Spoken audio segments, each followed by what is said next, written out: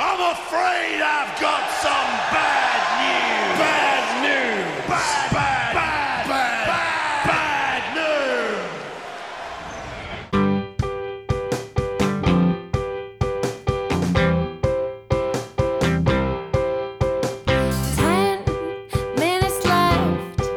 Yeah, but there's still some time. It's not the final score.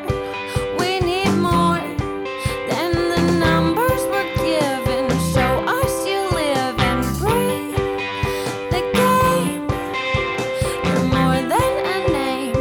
That's what we came for. We can bring you more than the score. Every story, let's take this thing off of the field into the real world, away from the numbers,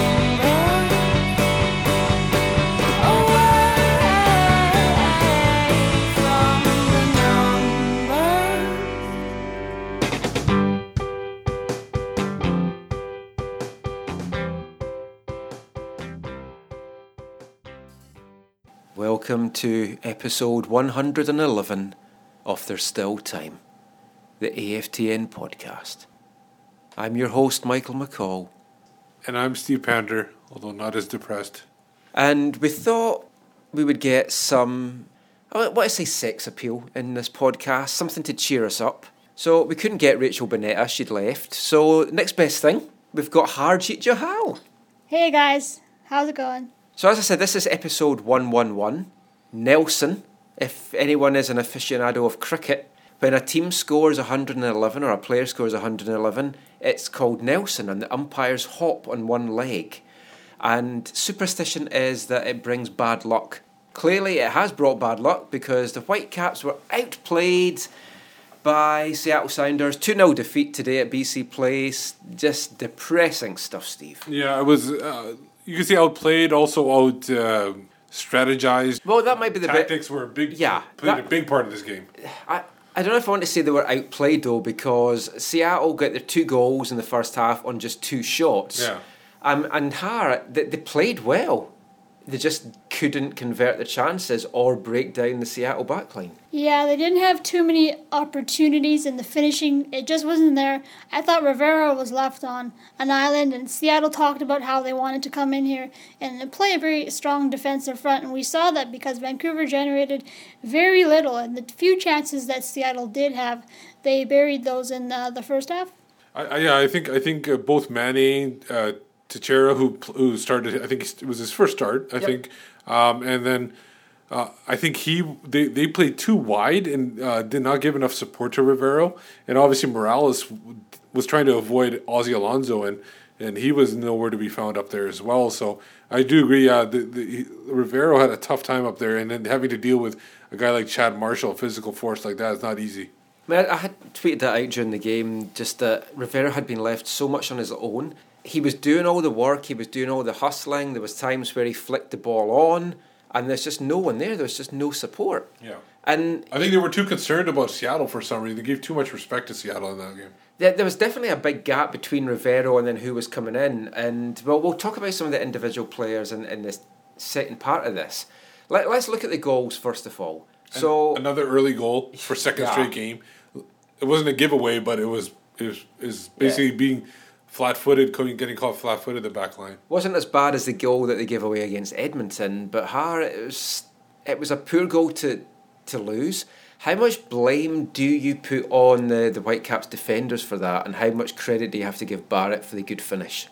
I'd say that goal was just a pure momentum killer because you could feel the energy in BC Place coming into the match in the opening few minutes, and it just kind of zapped the whole stadium. I thought the goal really set the tone. It really did catch Kendall and Palmadou Kaw off guard. You know, they held Chad Barrett onside, pretty much just inviting him to... I think it was Cobb mostly that held him onside. Waston was one forward a little bit.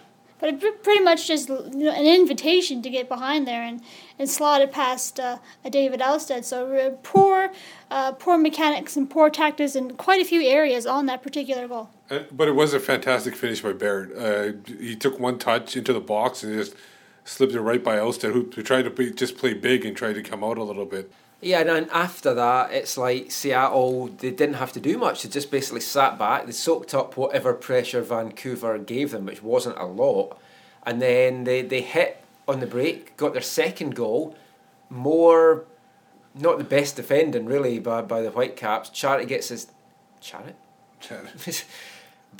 second in the 38th minute. And it was a tough one because Beitashour moved up. Barrett was basically Beitashour's man, but Beitashour tracked a run for someone else and left Waston with... No, Barrett was actually with Waston. It was Beitashour was covering someone else. That other person sucked Beitashour just a couple of steps up to the midfield. And you could see that those couple of steps, and that's when the ball came in from, I think it was Papa. It was Papa. Perfectly weighted ball. Ball. And another point on that goal was Morales had gone off to change his shoes. Where Papa was basically where Morales would be sitting, and Papa has I keep saying Papa, it sounds weird. Papa, and he basically had so much time to deliver that ball in there, and again Barrett with two outstanding finishes. You don't expect that from a former TFC striker, but that was a first time strike, and Ousted again no chance on that one either. Yeah, I mean, with the ball that he delivered as well, after the game, he kept telling everyone, that's how you play a pass, that's the perfect ball. And it's like, hey, Papa, don't preach. Yeah, exactly. So, but overall, and that's all they needed, in fact, is those two goals, because second half, they shut him down. We were talking about the Whitecaps not creating chances. They were good in the build-up of the play, but their build-up basically died when it got into the final third, especially when it got around the box. They had nobody in there. Yeah, there was just nothing for Vancouver. You can count their chances in the second half solely on one hand, if that. Seattle, they drove up the Interstate 5 and they parked their bus right in the second half, and Vancouver really couldn't do much. And you kind of could tell that they weren't going to get anything, and you can see that nothing was really going to come of that. And I wonder if Carl Robinson's substitutions reflected that. Let's just hear a little bit from both coaches just now. Because we talked about the first goal there. So I asked Carl the first goal, was it going to be a case whoever got that was going to decide the game? So let's hear the thoughts of Carl on that. And then Steve, you were in the away locker room again, as always, because you like hanging around out there. And you spoke to Ziggy Schmidt. And he was a jolly fellow today. He was. Really rosy-cheeked. Yeah, he was in a proper good mood today. Yeah. Is that going to be a case, Carl, of whoever scored first pretty much had the game in the bag? Yeah, I think so. I spoke to the group this week about they're a good team. Support Shield winners, we know that. Good players.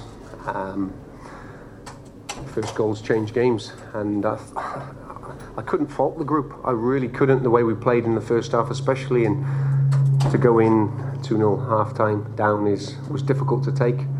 But first goal, probably was going to be the deciding factor. Second half, heads seemed to go down. Pedro especially, he just kind of.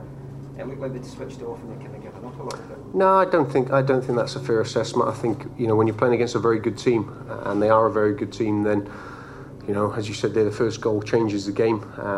We were able to play through them in the first half, and in the second half, when the dynamic of the game has changed, then they have the ball, they keep the ball. They've got some very good, experienced players who know how to manage the game and slow it down, and they did. And when you're chasing, it becomes hard. So naturally your body language changes because you're chasing. When you're winning the game, you don't feel you're chasing because you have the ball. When you're not, unfortunately, you do. We're pleased, obviously we're pleased with the result, and, I thought the team played very well tactically. We learned from last week as well. We put those lessons into effect today. I thought we did a good job of shutting down their balls over the top. I thought we shut down Rivero fairly well. And I thought we had Morales in check for most of the game also. So I was really pleased, and obviously we had some timely finishing from Chad Barrett. Vancouver scored the majority of their goals here at home. What would you guys do to frustrate them offensively? I just think we talked about dropping our line. We talked about, making sure that we established our line of confrontation a little bit further back. We know that, they like to get the ball to Morales and then stretch the team by having Mane and Teixeira and Rivera run behind the defense. We wanted to take that space away from them, and I thought we did that very well. Seattle's now a point back of Vancouver. Would you say this was a statement win for the Sounders? It's early in the season, but, we wanted to, let people know that we're still here. that we haven't disappeared. I know Dallas and Vancouver have been on top of the table pretty much from the beginning of the season. But we want to let people know that, the road still goes through Seattle whenever possible. So that was Siggy Schmid. Happy about the performance. You clearly see by the answers. But let's get back to Robbo. When he was asked about the substitutions, let's talk about it ourselves, our thoughts on it. I think each of the substitutions have to be questioned. They didn't seem to... None of these guys seem to have any effect. And obviously, I think all three of us tweeted out and agreed that Earnshaw, we're wondering where Earnshaw was, and that's the guy you want to see when you're chasing goals. Well, Carroll said after the game that he didn't bring him on because the game was still wide open and he felt that Seattle hadn't been pinned back. And he didn't think that Earnshaw was the kind of guy to do that. And that's why he brought Mattocks and Froese on. But when you've got a guy like Earnshaw, he's done it every club that he's played with. He's played internationally. He's a proven goal scorer. And you bring on, we're fans of Ciaran Froese, but you bring on a 19-year-old kid to try and chase a 2-goal game makes no sense to me at all. Yeah, and you're talking about Earnshaw. We're talking about in the previous segment how everything died in the box, basically. Once they got to the box, it died. Earnshaw is the type of guy who can make something happen in there and control the ball and finish something that other players weren't able to finish throughout the whole game. So I think he was a vital person. Earnshaw, he only needs 1 or 2 chances to convert a goal, and I think in this match it should have been very evident that he should have been on the pitch because Vancouver was struggling to create, struggling to get anything going, and a guy like Ernie's caliber, you wonder why he's always sat on the bench. He didn't start against Edmonton. He's not going to play tomorrow in the USL match, so I have to wonder why is he here to be a bench warmer. And he'll never admit it, but he's bound to be getting frustrated and pissed off. Yeah. It's tough for the guy. Let's look at the other subs. Gerson Kofi came on for Russell Teibert. Now, Carroll said after the game that Teibert had no gas left in his tank. Which is weird because he didn't play at all. He's also one of the fittest guys in the team, which I thought was really... Maybe it was just a lot of chasing for him because, like we said, the Sounders controlled the ball. He said he thought it was phenomenal and he put in a hell of a shift, and he did, but... Now, I know Mosqueda did not have a good game on Wednesday. Before the substitution happened, I thought he would be ideal and have Morales drop back into in front of Laba and kind of get him away from the holding guys there. And I thought that would have been an ideal place. Maybe Robbo just was not impressed with his Wednesday performance and did not want to put him in. Or maybe he, like you said, he thought that Kofi could push the ball forward, but I haven't seen it yet from Kofi and in the limited time we've seen him this year. But the other thing as well is when you're 2 goals down and Seattle's not really offering much going forward, you have to change from the 2-man defensive shield. Yeah. And I would have taken Matty Laba off, especially because he had the other early booking again. Yeah. And he was diving into some tackles and you're just thinking one of them mistimed and he's gone. He's gone for another game. But fair enough, if Teibert's run out of gas, then that Kofi comes in. But then Mattocks comes on, and credit to Mattocks this year, he's done well, he has been a game changer. I don't have any problems with him coming on. But again, I would have maybe put him on for Laba, just done something. I think they should have, at the point where they took Chad Barrett off, because he's really their only holding guy. Dempsey's more of a kind of a number 10. He doesn't play number 9 too much. I think they should have gone to a 3-man back and just taken Ka off. Because from some of the game, he wasn't playing center back. He was playing holding mid and he was playing attacking mid. At one time, he moved to the pitch. Ka was all over the pitch today. He was up near the box, and then he was back in his own box. That was in a counterattack too. Yeah, I was like, what is he doing up there? He's slow as molasses, and you're going to get caught on the back. So I don't know what he was doing up there. Maybe he's getting too bored back there, but it was a bit puzzling. I don't know if Rob was giving him a free rein to do whatever he wants or something like that. It just seems very strange. And we're obviously going to be talking about the players, but I really want to... I don't know what's going on with Diego Rodriguez. I don't know if there's been an update on his injury. Well, Carroll had said about a week or so ago that he had hoped he might be good to go for the second leg. Yeah. I don't think he will be. I don't know if you throw him on like that, and especially if it's cold there still. Who knows what the weather's like? But Mauro Rosales, though, we'll mention this now. Carl mentioned this at his press conference. Mauro might be good to go on Wednesday. Oh, okay. And they might want to save him and not put him in the altitude on Saturday. But we're talking about Rodriguez. once he's ready to go, they got to put him in. I just think Parker in. Oh, yeah. Parker, or even no, not Dean. I like Dean. No, I don't mind Dean too much, but I think Rodriguez is a good fit for Waston.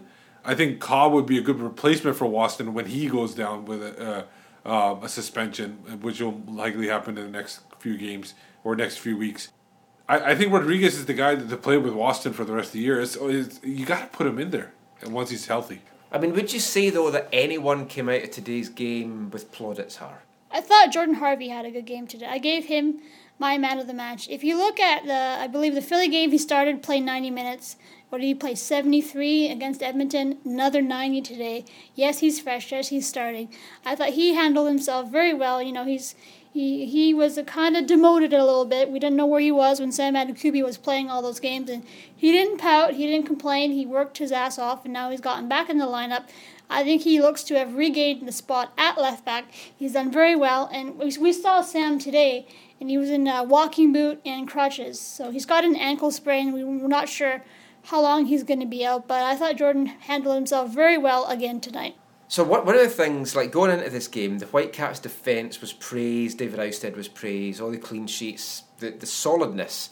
A couple of us were speaking just before Carol came to speak after the game, and we were having a debate, could you fault Ousted's positioning for either of the goals? Not really. I don't think so. I think the balls came in quick, maybe even unexpected a little bit, because if you look at the Dempsey one, Dempsey really, that ball was banged around. Tiber knocked it into Rivero knocked it back over this way. Dempsey took a touch and just sent it right in, and that was a quick one. So I don't know if Ousted had a chance on that one, and the other one was a first-time strike as well. Papa was just kind of like just sitting there, and then all of a sudden struck it in. So again, I don't see Ousted being blamed at all. Maybe he could have. That would be up to the goalkeeper coach to see if he could have played the angle better or something like that, or maybe rushed out and bared a little bit faster. But other than that, I don't see a major problem with what he played. No, I don't have a problem with David Ousted's performance today.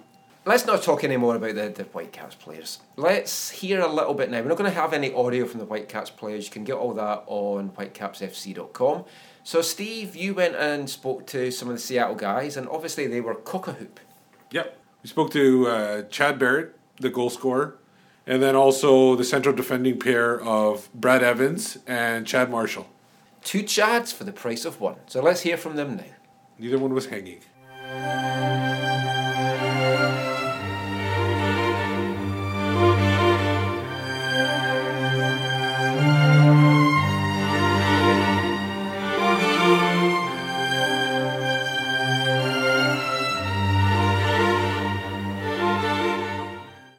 It's a massive win. It's a Cascadia Cup. It's a Western Conference win. It's a 6-point. It's an away win.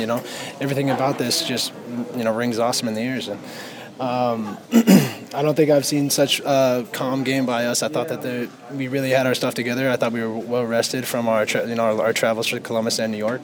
I don't think I've seen the back four. It looks so cohesive. The middle forward did a great job. Dempsey did a great job underneath. I kind of let him stretch him out, and that really kind of opened up with some good possession, some good passing, and then 2 great. The first one was a counterattack. Great ball by Dempsey, and Ousted came out. I just wanted to make sure I got it past him, and I knew if I got it past him on this field, it'll roll in because it's so quick.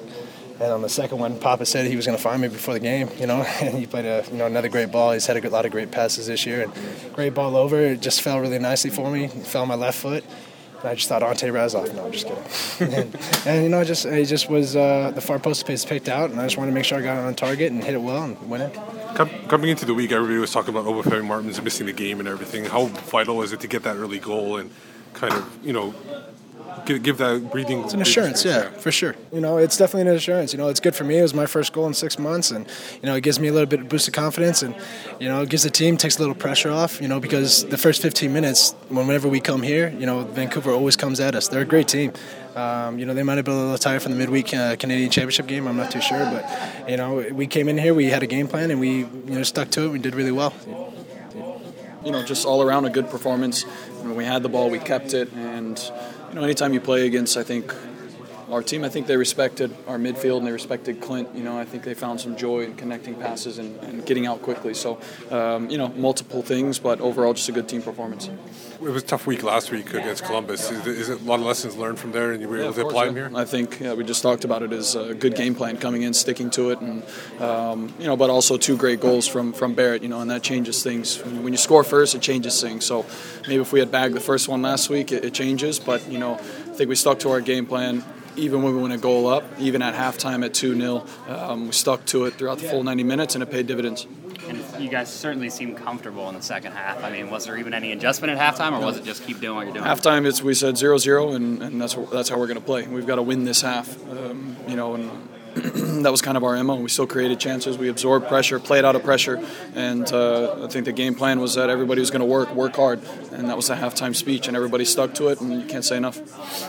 Yeah, and I've asked you this a lot, but feeling more and more comfortable back there? Has there been a turning point at all? I think with that position, you kind of look back at games as learning experience. So San Jose was a big one where maybe I got too complacent. I think last week I got a little too complacent as well. And playing against Kamara last week provided different challenges against that team, and I didn't know what to expect, and this week was the same formation, but I think I looked at tape and, we said, all right, if there's no pressure on the ball, let's drop. And I think that when we absorb pressure better like that, Chad and I can win headers and play out of the back. So all learning experiences, and trying not to get too ahead of myself.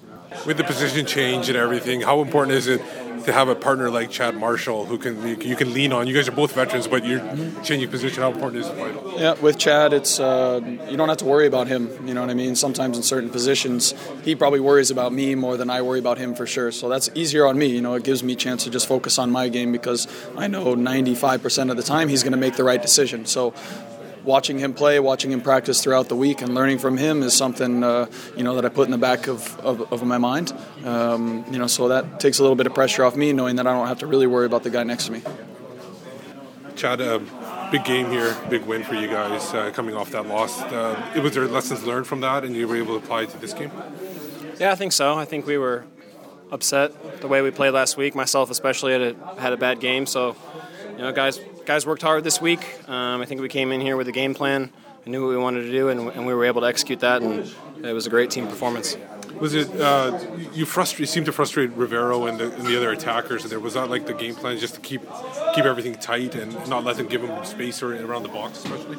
Yeah, well, he's a dangerous player. I think he's got 6 goals on the year, so we knew if he has time and space that he can create, and we wanted to limit his opportunities on goal, and I thought we did a good job of that, frustrating him, trying to be physical with him, and everyone on the team worked incredibly hard, and it paid off. Your partner in the back line, Brad Evans, obviously it's a position change for him. It's not an easy position change to do. How is it like playing with him and watching out what he does? And obviously he was saying you have to watch out for him more than he has to watch out for you. How have you seen his development as that back line? He's been great. I mean, from preseason to now, it's like he gets better and better every day. He's probably our best defender on the team already, so 10 games in. That's just a testament to the kind of guy he is, the kind of player you can plug him anywhere on the field and he's going to do the job and he's going to do it well. So it's just a testament to how hard he works and demand he puts on himself. You guys got now 3 games in a week now. It's just a matter of recovery and get into the next game and keep going?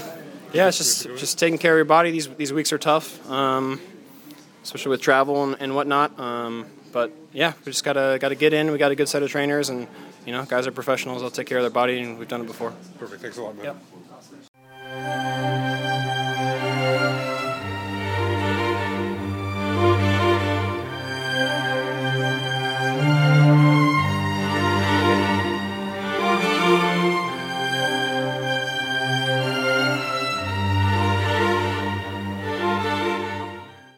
So those were the Sounders players we spoke to. And then, Har, you spoke to Tyrone Mears? Yeah, I had a nice chat with Tyrone Mears. It's his first season in MLS. He's come over from the UK. He's from Manchester. He was talking about Kekuta Manneh and how he made the adjustments in the second half to kind of lock down Kekuta and basically give him nothing. What he talked about was basically in the first half, Kekuta was running at him. He was getting behind the defense a little bit, and so basically the adjustment was to sit back, let Kekuta run at the defense with Mears in front of him, thus snuffing out any sort of a credible attack. And really, that's basically what the whole Seattle Sounders defense did today. Yeah, and that's something that the Whitecaps tend not to do. You have guys like Matty Lava, Russell Tyber, and when it works, but they're very aggressive going after the players, and sometimes they miss. And that player gets around them very easily, and they basically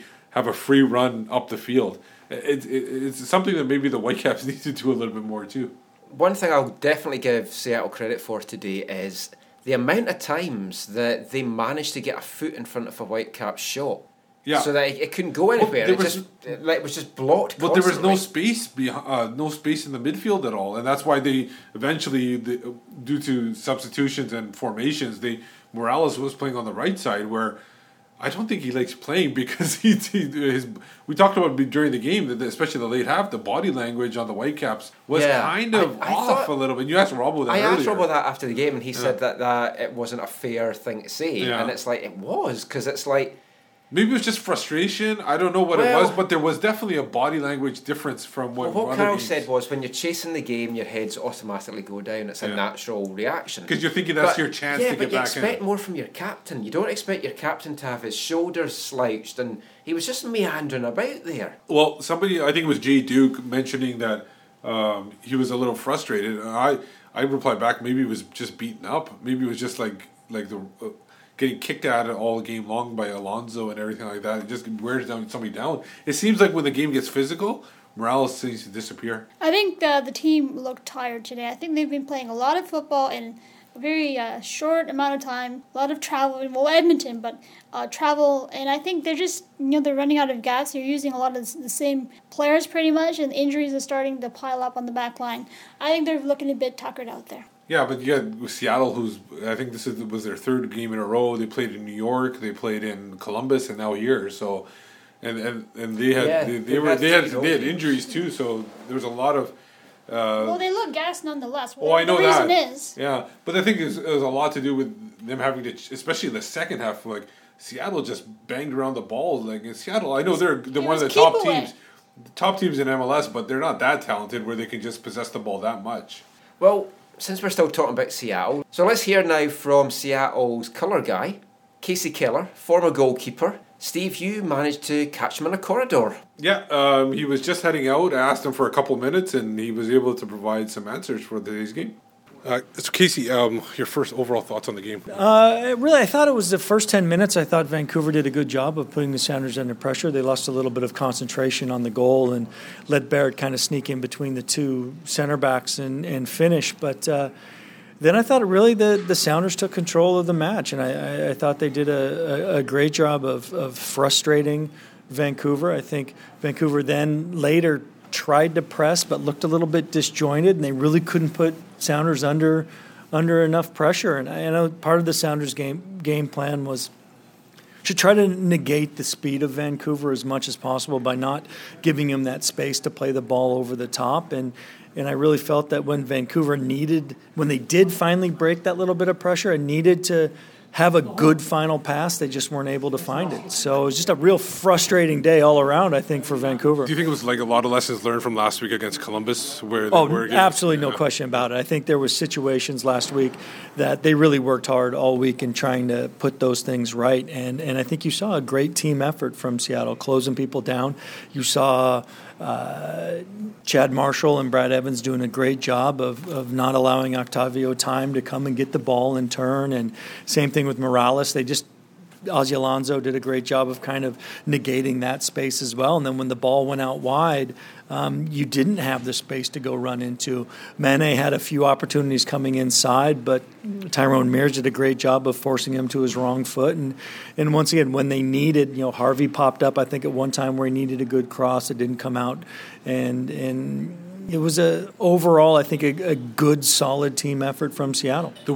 Coming into the week, everybody was talking about Obafemi Martins missing the game, and what was that going to mean? How important was it mentally for Chad Barrett to get that goal early and get his confidence, get the whole team kind of... No question. I mean, it was great for Chad Barrett to come in and to really repay, his manager's confidence and putting him in that situation. But at the same time, it has been the Clinton Obafemi show this year, and I think it's so important because you're not going to have guys every match. match. And when you know somebody's missing and somebody else can step up and fill that role for the team, it just gives the whole team confidence. Chad Barrett will come out of this game with a ton of confidence, as will everybody else in Chad Barrett.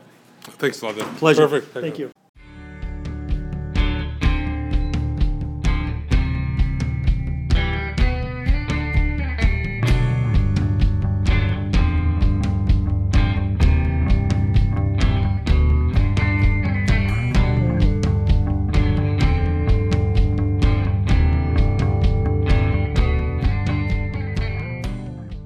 So that was Casey Keller there.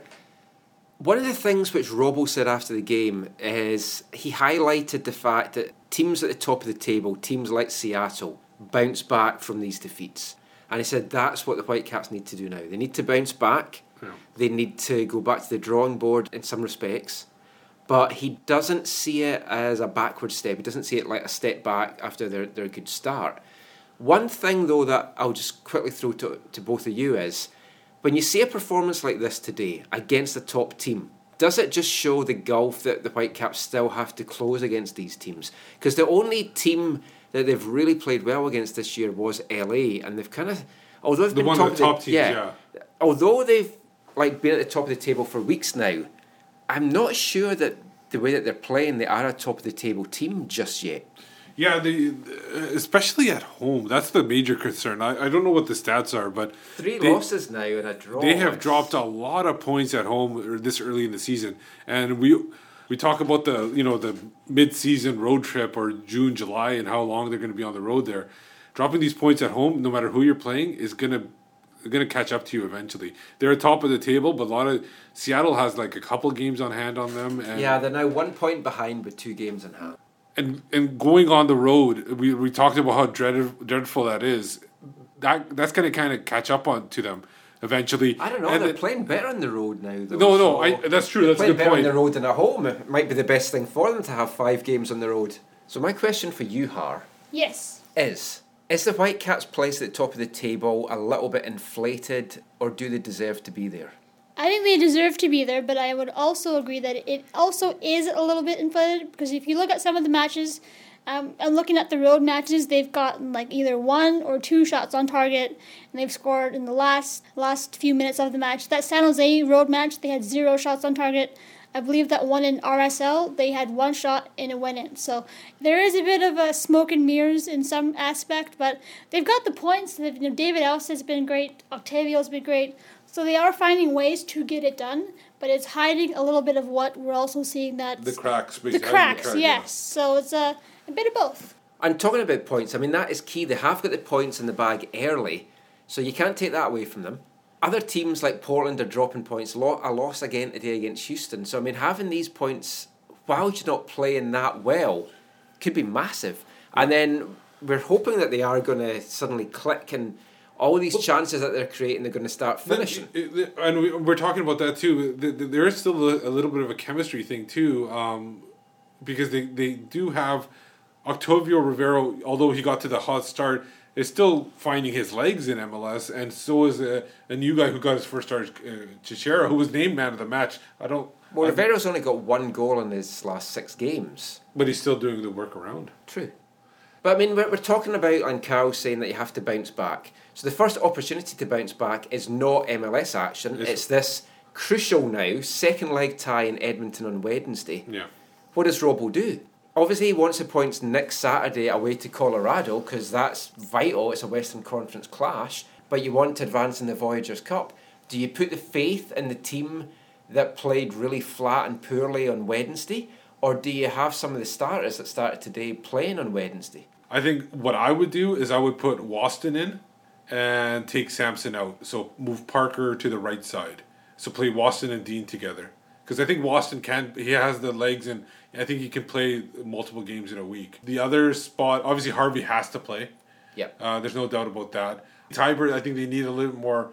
they need a bit more bite. Yeah, exactly.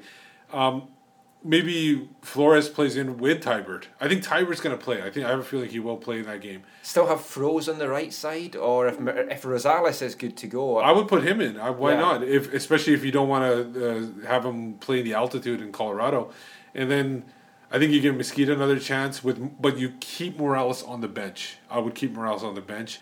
The big question is, do you play Maddox on the wing and Earnshaw on top, or do you play somebody else on the wing and put Maddox Well, on Hurtado top? did nothing. That's what I really think, on yeah. Wednesday, apart from a couple of misses, one in particular in the 66th minute that had his head in his hands, everyone's head in their hands, and our photographer Tom got a great picture of Hurtado kneeling with his head in his hands and Earnshaw just yelling in the background as if to go, what the hell did you miss that for? Well, no, I don't think Earnshaw would do that. No, but that's how I like to That would be a picture goal it. against his coaching Yes. license thing. That's how I like to imagine it played out. I mean, what would you do on Wednesday, Har? How many of the key starters would you throw in there?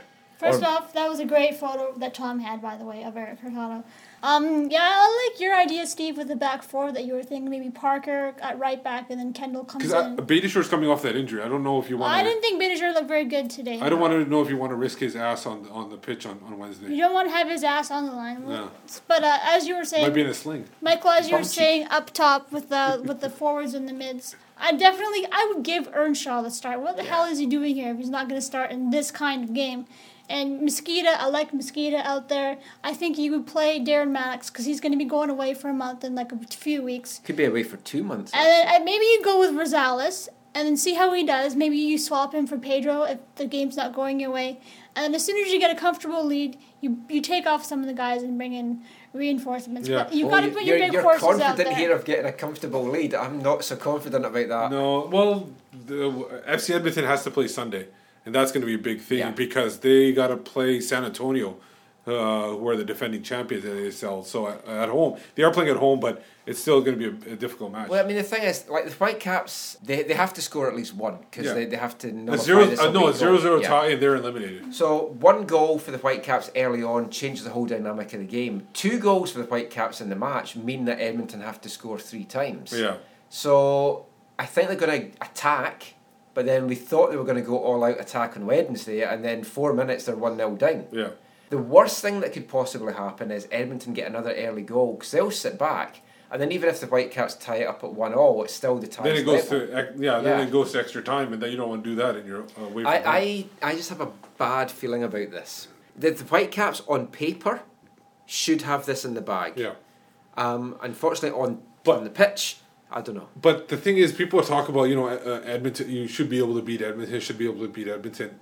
If you look at US Open Cup, there are always a lot of upsets, and a lot of those NASL teams, sometimes even teams that are at lower levels, upset these MLS teams. And you talked about chemistry of the MLS team. There was no chemistry at all on Wednesday night. They played like a bunch of players that had never actually met each other before, never mind the fact they hadn't played in a game. Yeah. I think that was disappointing. Well, you've got the USL team, you've got the first team Whitecaps team, and then you've got the players that are either not USL full-time or not Whitecaps first team full-time. Yeah. You've mixed all this together, and it's got scrambled eggs out there on the pitch. They didn't really seem to have chemistry or know what to do with the ball or each other. So against FC Edmonton on Wednesday, they're going to have to find some kind of chemistry and go at it. I think they've got to come out and attack, score the goals. And I think in the second half, perhaps if they do have a few goals, park the bus, hang on for dear life, and get the hell out of Edmonton. Well, I think that should just be about all we talk about just now. But just before we go, as always, has that phone booth always been over there, Steve? I don't know. Should we check it out? Yeah. Okay, Harry, you wait here. Let's We're check this out. We're going to just check out this phone booth and see what it is. So let's... Wow, it's weird colour. Hello? Hello? Wow. What the hell? What? No! No! No!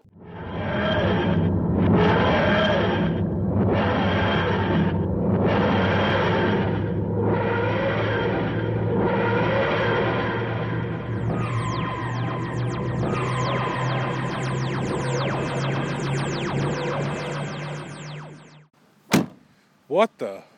Wow, we're at Thunderbird Stadium, and by the looks of it, it's just in time for kick-off between Whitecaps 2 and Oklahoma Energy. So let's watch the game, and then we'll give folk a little recap on it.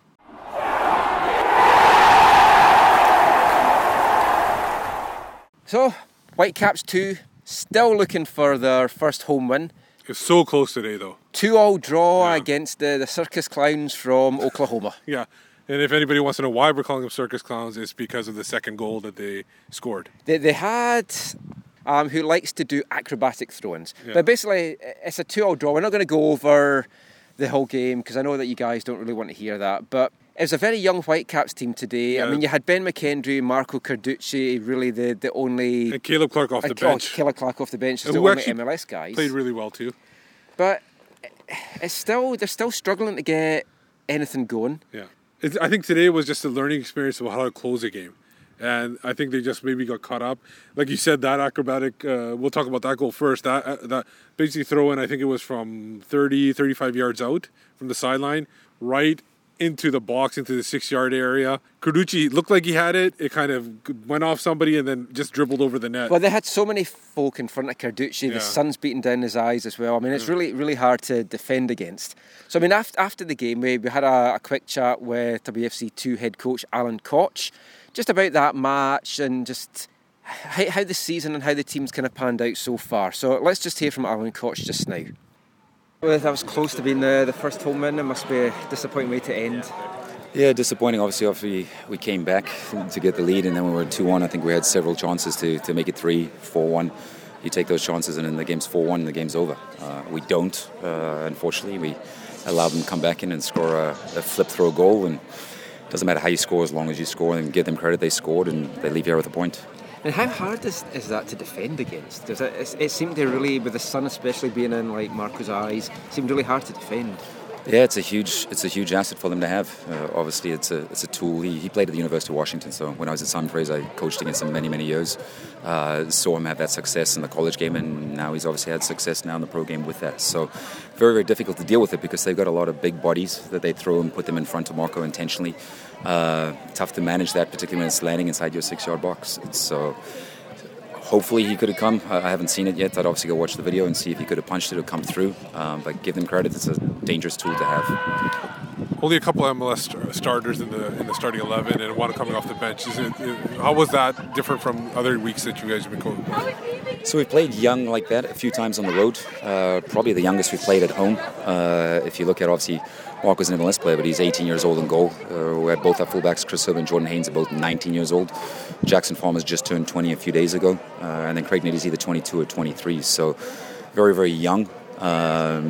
Obviously, it's nice if you have experience, and we don't. When we put a group out, like we know we don't have experience, but this is why we're here. It's part of the process. It's for the young guys to learn, and hopefully they can learn from situations like that today. I thought for the most part they dealt with some big, strong center forwards very well at the back. So they'll learn from it, and hopefully we'll get better together as a group. You felt you grew into the second half a little bit, and that's why you'd probably be disappointed you didn't win the game? Yeah, I was a little disappointed with how we played in the first half. I challenged the lads at halftime because obviously they played on Friday night in Seattle. I said to them at halftime, I've kind of felt that Oklahoma City were the team that looked like they were fresh and that we might have played. I think in the second half we definitely grew into the game. We started to take it to them. Whether that was our enthusiasm or our fitness or their fatigue, who knows. But I thought we were the better team in the second half and we were going at them. I think we did a better job of possessing the ball too and obviously creating chances. We just didn't take them. When you look at the standings at the moment, which I know is not the key thing for this team, but a lot of the teams that are below the playoff line are the MLS teams. Is that because you guys are focusing more on development and the standalone teams, or the teams that's really kind of going for the honours, really?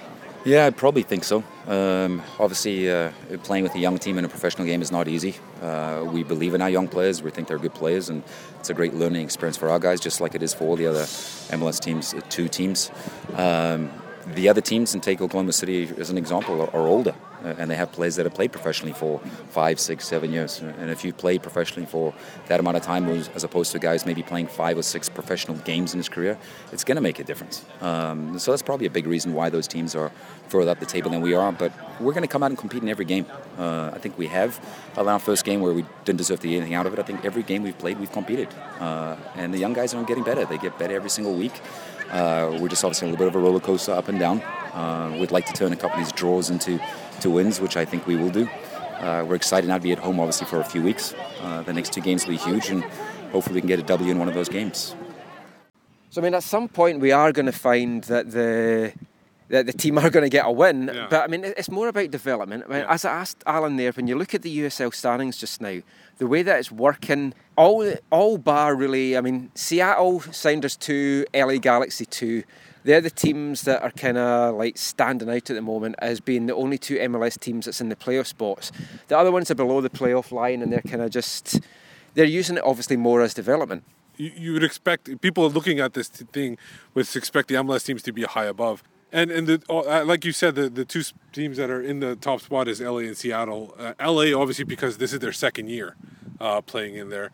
And Seattle has a lot of players that are in the 22, 23 range. And they don't, we spoke to one of their coaches. They bring on the residency guys late in the game, like the 19, 18-year-olds. So they're playing a lot of veterans or, young veterans as well for them. So that's where you see it. And all the other teams, they're playing a lot of young guys and kind of putting teams together. But I think it was good though to see today that I think this team actually plays better when the MLS guys aren't in it. Yeah. It's like because they've trained more, they've trained together, they know each other's game, they're just playing a lot better. I think this was probably one of their best games, like just build up play. There was just a lack of finish. They hit the post once. Their keeper, the energy keeper, had to make a couple of big saves. Carducci, actually, we should mention him. He made a huge save at one point, made the initial stop and then did the follow-up as well. It was a pretty good outing for overall. Yeah, and talking of keepers, talking of the energy, Oklahoma head coach is a familiar face to many, I'm sure. Former Sporting Kansas City goalkeeper Jimmy Nielsen, the Great Dane. The Great Dane before David Ousted. And another nickname is the White Puma, apparently, too. Yes. Yeah. So we had a chance to speak to... This is like a goalkeeper show. We had Casey Keller earlier. Yeah. So now we actually spoke to Jimmy Nielsen as well. A little bit about the Oklahoma side, how he got into coaching, and also his thoughts on his fellow Dane, David Ousted. So here's Jimmy Nielsen. How did you view that game today? I mean, you had the game on Friday night. Tired legs, but you fought back right to the end and you got the late equaliser. Yeah, of course it's not the ideal situation, but it happens for all the teams. We got to get through this.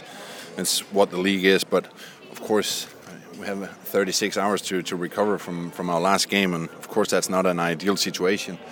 And I think hopefully it will change over years how the league is developing, but to the game today, I think the guys they worked hard. It was a game with a lot of chances in both ends. Must have been a little entertaining to watch, especially the first half. I'm pleased with the chances we're creating in first half, but we're giving up way too many chances today. I think our goalkeeper had to pull out some very, very good saves. Very happy on his behalf. But overall, it was a difficult game.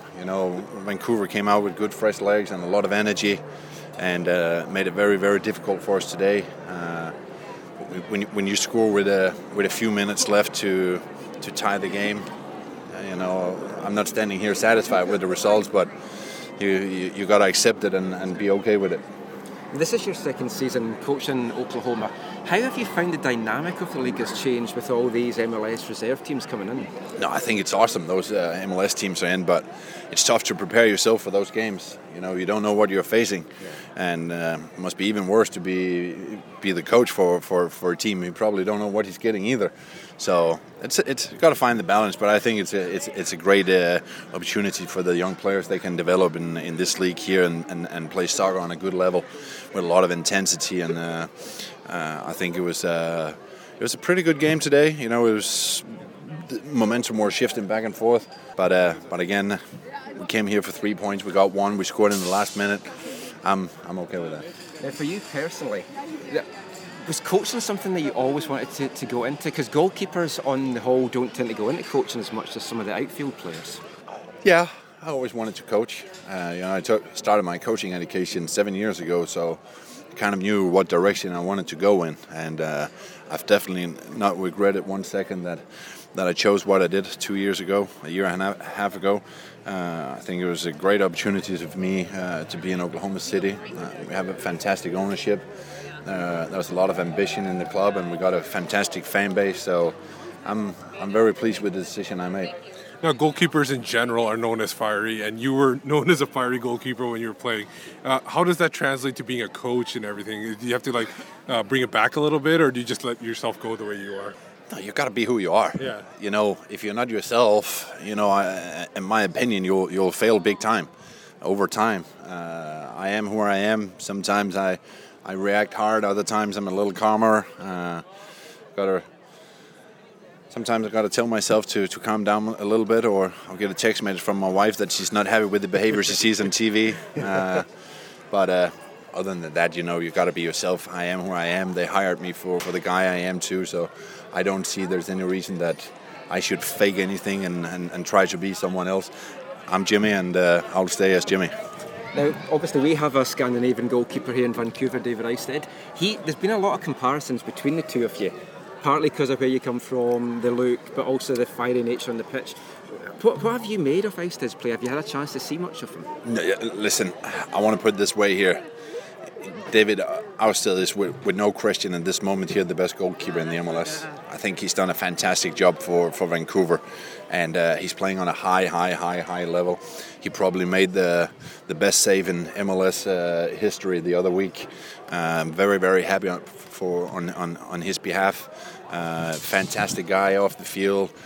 He deserves all the credit he's getting. He's a fantastic goalkeeper, and you should work hard to keep him up here, because he's a game changer. He keeps Vancouver in the games. He's making the important saves, and I think he's, in my opinion, no question, the best goalkeeper in the MLS. So that was Jimmy Nielsen, and I actually, after the devices were off, we actually let him know about it was Craig McEwen calling the game today, and one of my favorite line was after in 2011 when we were playing Sporting Kansas City, he came back from being down 3-0 to tie it, and Jimmy Nielsen just losing it, and his line was 2 goals in stoppage time. Yeah, Jimmy Nielsen's lost his nut or something like that. Yeah. I thought that was a fantastic line. It's one of the best lines. I mean, he was such a fiery goalkeeper. Yeah. He's like one of those characters that you love to have in the game, and it's kind of MLS is a little bit worse off for not having him. Yeah. But it was great to catch up with him. Really nice guy. He's really enjoying coaching. Last thing we'll mention about this game, the crowd today, it was about 1,200, which wasn't actually bad, because I was expecting this was always going to be a test. It's the first game, non-MLS team coming. Actually, non-derby, and it's like a beautiful sunny day. It's a long weekend. Some hockey thing was on this morning or something as well. I'm not sure what was going on there. No, we won't spoil that if anybody listens. But I mean, 1,200 crowd. I thought it would have been about 500 or 600 when I first arrived as well. It didn't look that good. But I personally don't think it was 1,200. I think 1,200. That was the tickets sold. Might have been sold. But there was a lot of late walk-ups as well, which was good. So I mean, it was an entertaining game, and there's 2 more home games coming up. So I mean, if you've got a chance to get out on Sunday, I know UBC. I mean, we had this debate on Twitter during the game. It's a long trail for a lot of people, especially folk. Especially 2 days in a row. It's 2 days in a row too, because you got to come out yesterday.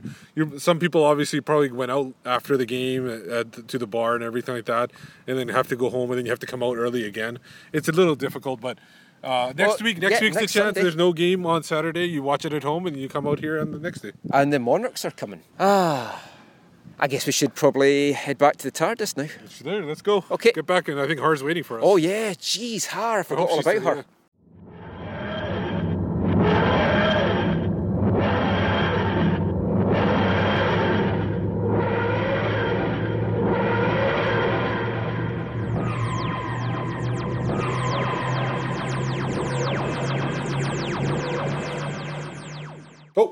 We're back. We're back at BC Place. Yeah, it's good times. So thanks, Doctor. Thanks, Clara. We'll see you again soon. Oh, and Har's still here. So Har, let's go. We've not lost any time at all. Yeah, that's excellent. Har, awesome. Right back. So. What happened, guys? We were at the USL game. It was a Whitecaps draw against OK Energy. That's unbelievable. I can't believe I missed that. Well, you can still go because it's tomorrow. Tomorrow, yeah. We saw it already. We ruined it for you though. You did do that, yeah. But if you want to put some money on the game, at least you kind of know what to do. Well, I think that should be it for this episode. I mean, that's all the excitement my little ticker can kind of handle. So before we go, Har, just let everyone in this realm and this dimension know where they can find you online. You can read my Whitecap stuff at Red Nation Online, and you can read my women's soccer stuff at Equalizer Soccer. And my name is Steve Pander, and you can find me on Twitter at WhitecapsBeat. I am the master, Michael McCall, and you can find me on Twitter at AFTN Canada. Read all our stuff, AFTN, aftn.ca. Most of Whitecaps beat reporter for MLSsoccer.com, so watch out for all my stuff on that. So until next time, I think all that is left for us to say is thanks for listening, take care, and I really hate the Sounders. One day I shall come back. Yes, I shall come back. Until then, there must be no regrets, no tears, no anxieties. Just go forward in all your beliefs and prove to me that I am not mistaken in mine.